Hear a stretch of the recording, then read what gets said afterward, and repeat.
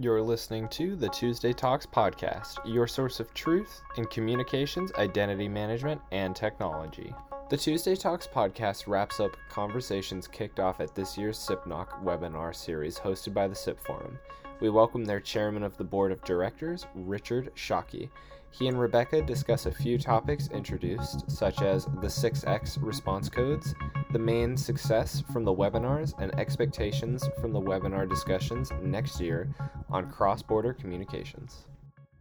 Welcome to Tuesday Talks, a live discussion series where we bring truth and shed light across the brand, identity, and communications industry. I'm Rebecca Johnson, founder and CEO of Numerical, and I'll be co-hosting today's session with Richard Shockey, chairman of the board of directors at SIP Forum. It's great to have you here today, Richard. Thanks for coming. Oh, delighted. Absolutely, pleasure. And it was great having you at SIPNOC. Great. Yes. So that's why we are here. Last year on our last season, Anise Jaffer and I did a recap of the SIPNOC because there was a lot of great content. And we thought, what better this year than to have Richard join us and actually share some of his insights to the benefit of the team who maybe weren't able to attend the event. So the event that we're talking about last month, the SIP Forum hosted its annual SIPNOC, which consists of a week-long series of webinars that are presented by, and they are the experts. It really is stacked with the experts, the people that you should be listening to. But these are the leading experts in the development of the Stir Shaken Call Authentication Framework, robocall mitigation initiatives, and then other critical topics that are impacting the call delivery ecosystem. So Numerical did get the opportunity to lead a discussion on trust and branded calling and identified a number of topics for follow-up activities as well. So today, we would like to give Richard the opportunity to share what he views as some of the biggest discoveries and greatest momentum that's coming out of the event. All right. Thank you, Rebecca. Let me point out again, we had a very successful event.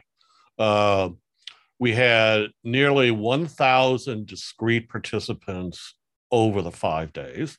And in looking at the sort of attendee list, there are a lot of truly notable folks.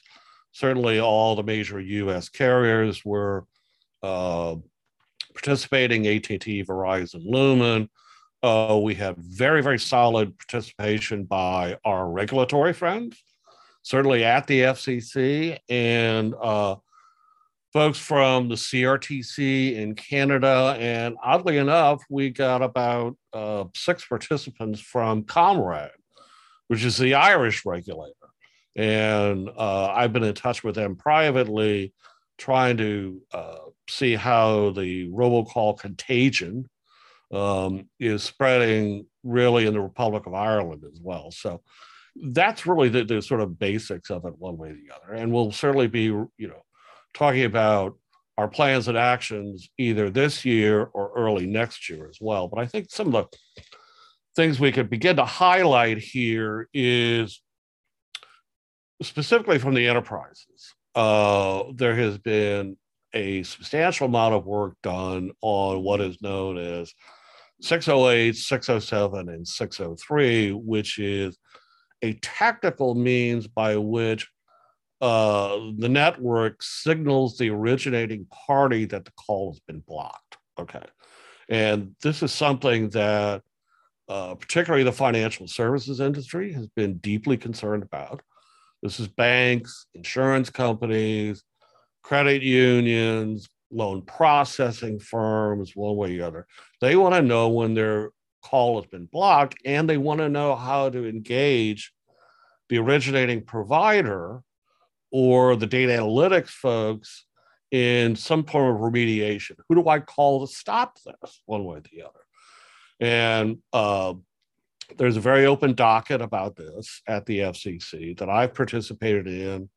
American Bankers Association, the American Association of Hospital Management, because this is clearly an issue for the healthcare industry as well. And we the engineers were basically saying, this 608 thing sounds good, but it is a pain in the neck to implement because of its requirements to encrypt the J card in the response.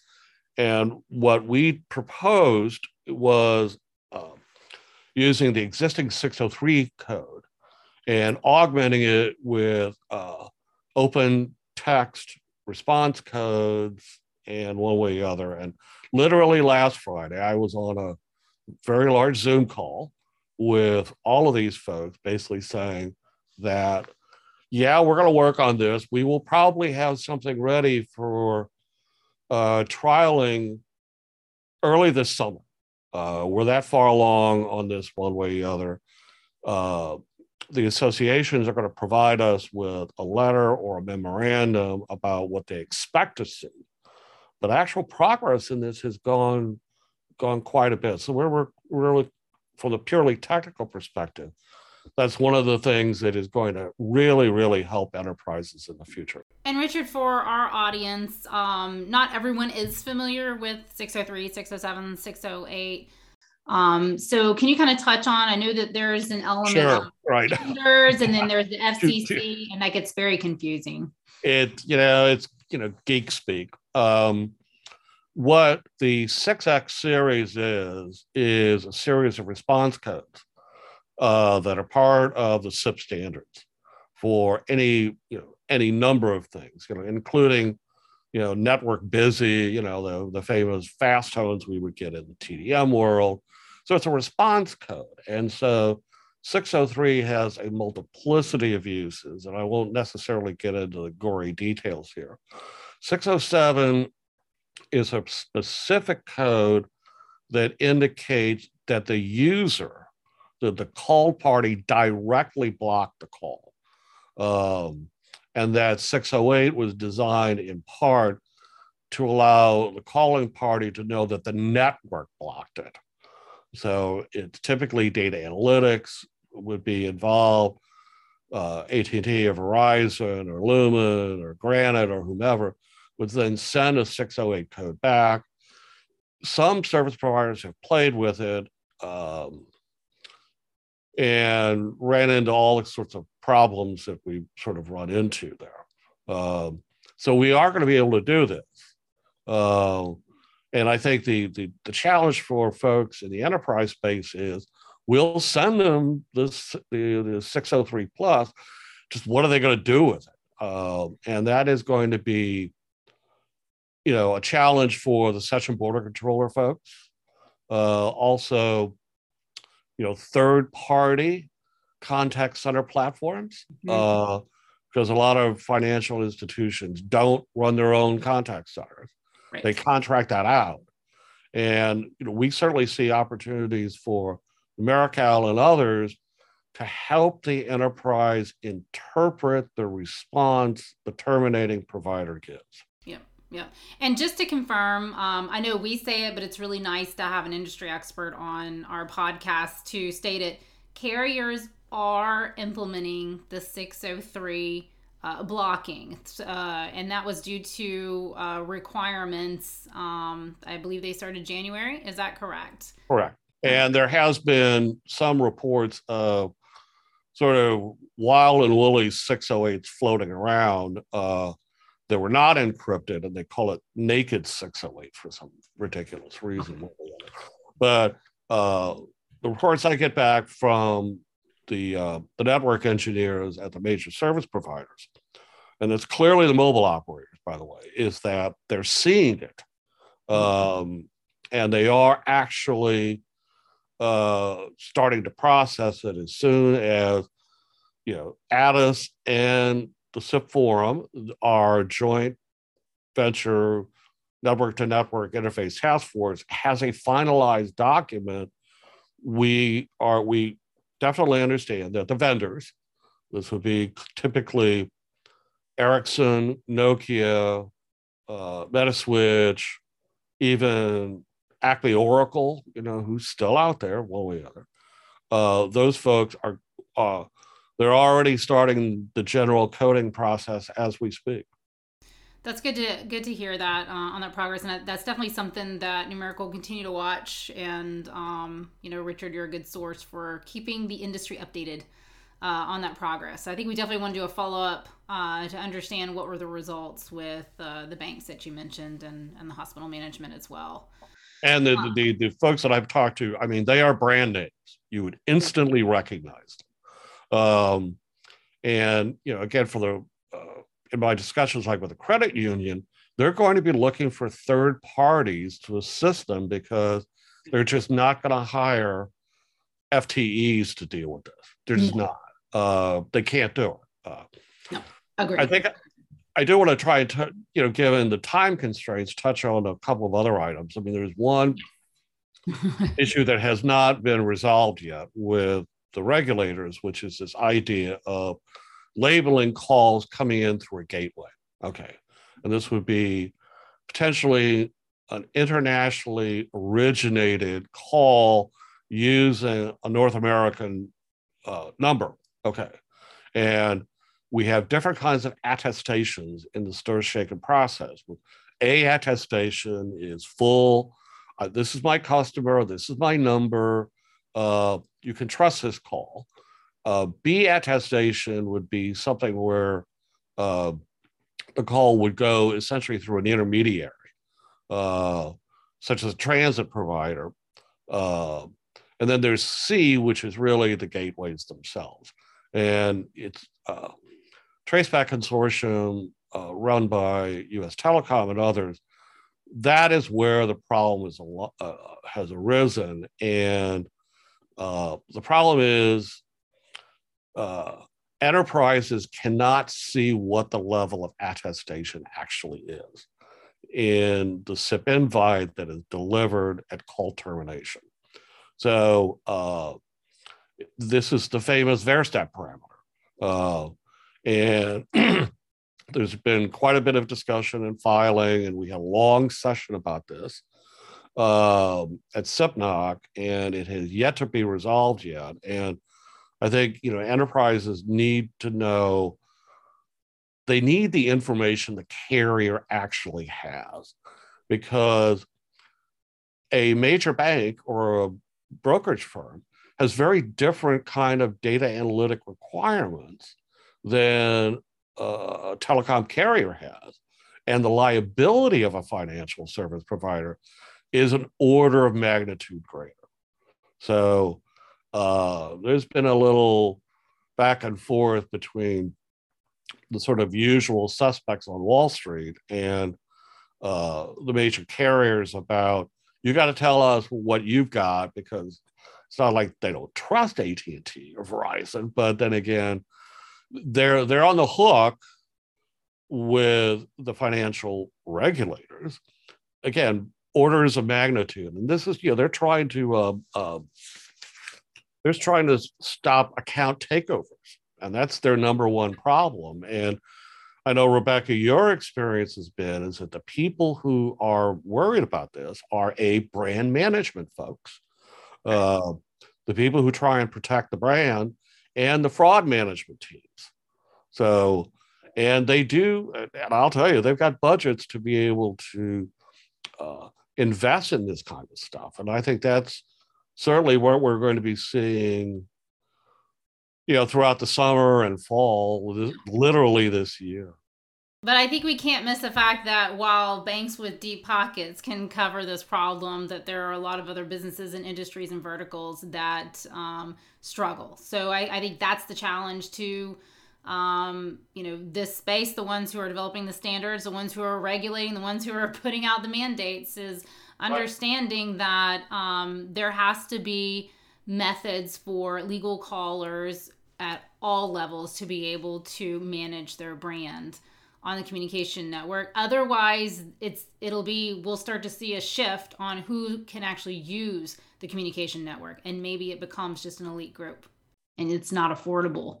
Well, yeah, and of course, I have another job, among other things, is I am a member of the Federal Communications Commission North American Numbering Council, which is the technical advisory board to the FCC on numbering policy. And basically all of Stir Shaken falls within that group. And who gets phone numbers and why is going to become an increasing issue and especially those third-party contact centers that run campaigns simply by rotating a block of numbers endlessly. Some of that may actually have to change over time, but that's another story for another podcast. Right. So we got two more topics that we want to address, and so let's shift over into the RCD. So how will RCD integrate with branded calling after the IETF approves it? And I know you, and for those also listening, kind of cover what IETF and how it relates to this. Sure. This is going to be very, very important, on a forward-looking basis. The Internet Engineering Task Force has been working with the ADASIP Forum and NI to produce what they call which call data, which is what this would be is that the consumer could see not just a phone number, not just CNAM data, the verbose ASCII text one way or the other, but also could have things like logos, theme songs, pictures, one way or the other. So when your doctor actually calls you, it could be the picture of your physician going, "Yes, answer this phone. I've got your blood work done," because this is the telephone tag between the healthcare industry and consumers. It's nobody answers the phone, and this is a tremendous financial burden on an annoyance to physicians one way or other. So where we've seen the problems on inbound, for enterprises, this is the reverse. This is outbound, which is creating a secure identity that an enterprise or other institution could basically signal on the handset, who are you? Okay. And there's a lot of people, obviously looking at this, and the IETF should be able to finalize this certainly in the next 90 days, one way or the other. And, this was authored by Chris Wendt, who is now with Somos, 800 numbers.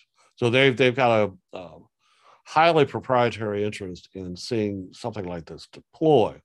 But it's actually going to be, for both consumers and enterprises alike, a big deal. And, even for companies like Domino's, okay, which is they're going to signal you, via call or text, "Yes, your pizza's at the door, answer the door," somebody, Also the package delivery folks. They're very, very interested in this kind of branded calling, rich call data, to fight the porch pirates. So this brings Federal Express, U.S. Postal Service, and others, into the call authentication ecosystem. What do you still see as one of the biggest challenges out of adoption of the RCD? So I know this is definitely standard based, but once the standards and recommendations get approved, what do you see being the next big challenge for adoption in the marketplace? Well, that's really easy. Talk to Tim Cook. If you can get Tim Cook on the phone and going, can you implement this, in your handsets, and put some engineering cycles to this. I think there's some interest definitely among the folks at Samsung about this, and if you can get Apple and Samsung on board, and help all of us and bring them into the ecosystem, and we could actually make significant progress in branded calling and trusted calling across the board. Agreed. So one of the last topics that you brought to our attention are issues impacting rural carriers regarding the IP-SIP interface. Right, and this is my personal hobby horse, yes, which is, everybody knows it, which is the problems of interconnection. We lose everything in the trusted call system if the call drops to TDM in signaling system 7. Something's got to give here, one way or the other. and rural carriers in particular, trying to negotiate an all SIP interconnection agreement with certain nameless companies who shall remain nameless has proven to be a challenge one way or the other. And watch this space. Watch this space, because the thing is so complex now and so interconnected. We're going to have trouble until the larger issue of all IP, comes to some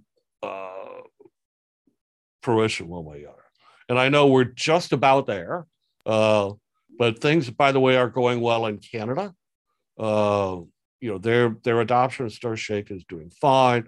We oddly enough anticipate France is next, for any number of reasons.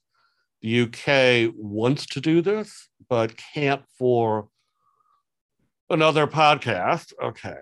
And now we're going to check in with Ireland. Yep. So, and I think, just kind of reiterate the value that I see from the program that you've put together for these webinars is that is actually kind of a good place where a lot of talking points are birthed. And then those topics are picked up and activities and initiatives are implemented. So it's more than just listening to a lot of people. For those who didn't attend, it really is the place where new ideas are introduced, new concepts, and a great way to kind of find out where is the market and what are all the industry leaders thinking. So you kind of have to attend all the different sessions to kind of pull that big picture together, which is what we love doing. But just, recommendation for those who maybe didn't participate in the next one. So I know there was usually there's a lot of like hot topics at these events where it's things that are not yet finished or things that are going to introduce challenges. So I don't want to miss the opportunity for some successes that were identified. So what did you see as some of those successes from the event, from your perspective, that are great? These are positive, we're moving in the right direction. I'd like to hear your thoughts. First of all, let me emphasize, all of the presentations are still online. Yep. Go to SIPNOC 2022. They're still free. You just have to register to download it.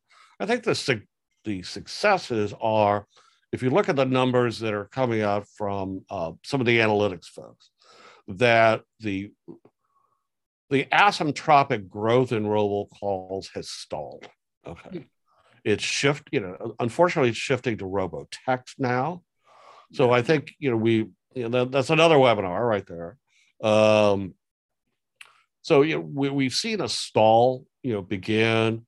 Anecdotally, when I talk to the network engineers, the deployments are getting into the network. The rural carriers now have been mandated. They've only got until June 30th, and that's across the board. So the smaller operators who had resisted adoption now no longer have any choice. Yep. And one thing we also discussed is, this is what I'm seeing as well, is that there's much more engagement from the enterprise side. I would say a few years ago, the perspective was, well, this isn't our problem. It's really that telecom group over there. It's their problem.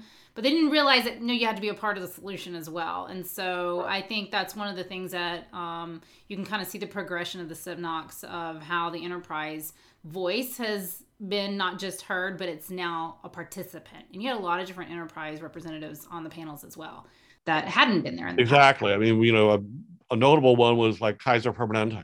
Okay. Mm-hmm. And, this engagement with the American bankers and the loan processing folks and healthcare providers. I mean, unfortunately, engineers like me tend to operate in a vacuum. It's like, well, what do you really want? I can code anything you'd like. Just tell us what you want. And it at least until recently, getting engagement from enterprises has been very, very tough. Mm-hmm. Of course, my carrier friends are a little annoyed because they're filing their complaints with the FCC, and then the FCC is going, well, what about this? What about this? So that kind of dialogue. Mm-hmm. And again, last Friday was a very good example with all the major carriers involved, all the wireless carriers and a whole bunch of folks from the enterprise side, basically going, okay, you want to talk to the guys that are writing the standards, you're talking to them. And tell us what you want, and we will see if there's gaps in what we're producing to make this easier for you. I mean, they promised to get back to me within 10 days to 2 weeks with a memorandum or a letter or something that will give our folks guidance on what to produce. So, Richard, looking forward, what can we expect for the next SIPNOC event? If you have timing, how you're going to deploy it, and then, kind of what are the expectations of what we will definitely do it. That's the question for us is there enough subject matter to justify doing it in, say, for instance, early December, or wait 12 months and do it again, sometime in March or April, one way or the other. And there's a number of determining factors here. We've hit on all of them. The idea of rich cold data. How will that deploy and who's going to deploy it? There are issues involving interconnection. I think one of the things we will hear more about is the situation in Canada, for instance. My friends in Canada politely declined to participate because it's not that they didn't want to do it, is that they're in round one of deployments even as we speak. Their mandate did not kick in until November 30th of last year. And they're working through all the issues that we're still struggling with. I think what we may see is linkage, finally, between the STIGA here in the United States and the STICA, the Canadian route in Canada. And by the way, I have heard, again, already, stir shaken tokens are being passed between Canadian operators and US operators even now. That's great. So a call that would originate on Rogers network or Shaw or Cogeco that would terminate on Comcast network, they're getting the tokens. So that's, because they already have IP interconnection agreements among each other and have for years. And I think that's also true for Charter, certainly for Cox and the rest of them. Well, I think that'd be a great topic to have then at the next one, is just lessons learned as well. And that should be a platform off of, now, what does this mean on the cross-border? There'd be enough learnings at that point for a really good discussion on that. So I think the cross-border, I think, is going to be a major milestone. Absolutely. And we'll also probably have considerable data from the French, because they're moving as rapidly as they possibly can.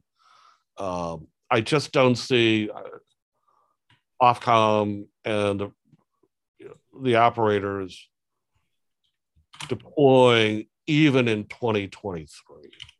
There's a whole multitude of issues there, one way or the other, that they need to sort out among themselves. Well, Richard, we really appreciate you taking the time to participate on Tuesday Talks. I know that just in our planning sessions, we came up with more talks that we think our audience would absolutely love to hear. So we look forward to having you as a reoccurring guest on our series this year for sure.